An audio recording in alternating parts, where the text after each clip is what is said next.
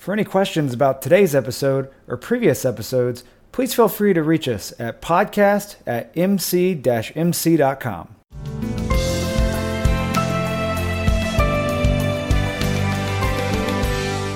Hello, everyone, and welcome to episode 9 of the McNaughton McKay podcast. Today, I'm joined by Kelly Etris. He is our Power and Motion Solutions consultant. Kelly, how you doing? I'm doing great, Austin. How are you, brother? I'm great, man. Essentially, today we're going to talk about taking advantage of using PowerFlex, Logic 5000, and Stratix products all in conjunction so we can minimize downtime during a drive change or a failure. And the features that we're going to discuss specifically are automatic device configuration, or ADC, DHCP persistence, which is a networking term, and firmware supervisor. So, Kelly, could you walk us through kind of an overview of these?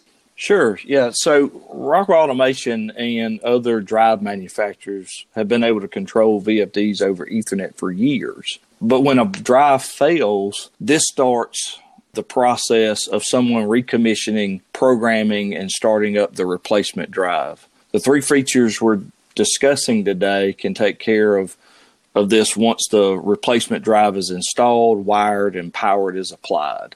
Okay, so say one of our drives does go down, and we start this process of recommissioning. We get the new drive installed, so hardware's in. What's the first thing that we're going to usually do? So the first thing to happen is assigning an IP address to the new drive. This can be accomplished through the drive keypad or a BootP server software from a laptop. But when we're using a Stratix managed switch, you can assign the IP address by switch port number with a feature called DHCP persistence. This can be accomplished in the express setup menu of the switch. Our drives come from the factory ready to receive an IP address through DHCP BootP. So once the Ethernet cable is plugged in, the IP address is sent down from the switch. Well, man, that seems really convenient. So once everything's powered, we connect it to the network. This DHCP persistence basically pushes down the correct IP address to us automatically. Of course, if we put it in the right port of the switch, I guess would be the only caveat. So now that we have it plugged in, we have the DHCP persistence has given us the right network address. What's the next thing we want to do once we're online? So usually spare replacement drives will not be at the correct firmware or the same firmware that the project was originally created. So now that the controller and the drive are communicating over Ethernet, firmware flash supervisor inside the controller detects the revision of the firmware of the drive and flashes it only if necessary up or down so that the drive is at the correct firmware matching the project. So while the controller is flashing the drive, power must not be interrupted. And, this can take several minutes. Yeah, it sounds like a good time for maintenance to take a break, huh? Absolutely. Great. So you said that the controller is what was flashing the drive. How do we actually do this step? So this setup is done when the controller is in program mode by going to the controller properties, going down and selecting the non-volatile memory tab, and doing a load and store procedure there. So the control flash, the one important thing is the control flash file that's been downloaded from the PCDC for the drive firmware must be previously installed on the computer being used. Sometimes that step is missed. So. Okay, so we need to have the actual firmware file on the computer so that we can get it into the controller, and then that's getting pushed down to the drive through the controller. So now that we're connected, we have the drive on the network. We verified that we're working in the appropriate firmware revision. Do we need to get our spreadsheet out that has all of our parameters and tune the drive again? No, ADC or automatic device configuration takes care of this for us.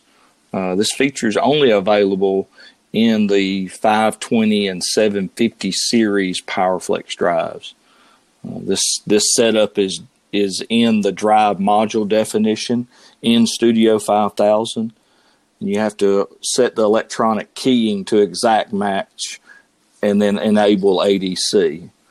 The amount of time for this depends on the drive family and peripheral selected, but should only take a few minutes. Cool. So it sounds like this would remove not only a lot of tedious work, but it would also guarantee that we actually have the drive configured just like it was previously before it went down. I'm assuming at this point, though, this is something that we would have to have configured before the drive goes down, right? Oh, yeah. All of the features are typically set up after the system has been up and running, and no further changes to the controller program or the drive parameters are needed. So I like to set them up on demos and test one at a time, starting with the ADC and then moving into DHCP and the Stratix switch, and then finally firmware supervisor. This adds value when using our Logix controllers, PowerFlex drives, and Stratix switches in automation systems. There's knowledge-based documents and different product user manuals that explain and show examples of how to set these features up.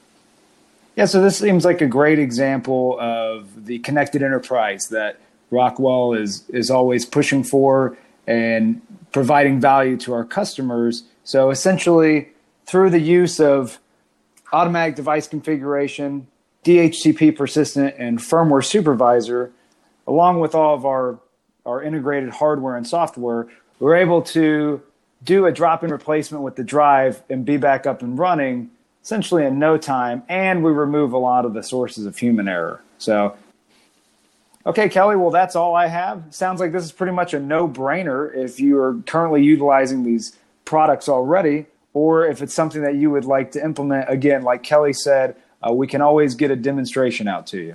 So, Kelly, have a good one. All right, bud. You take care, man. Yep. Appreciate you. See ya.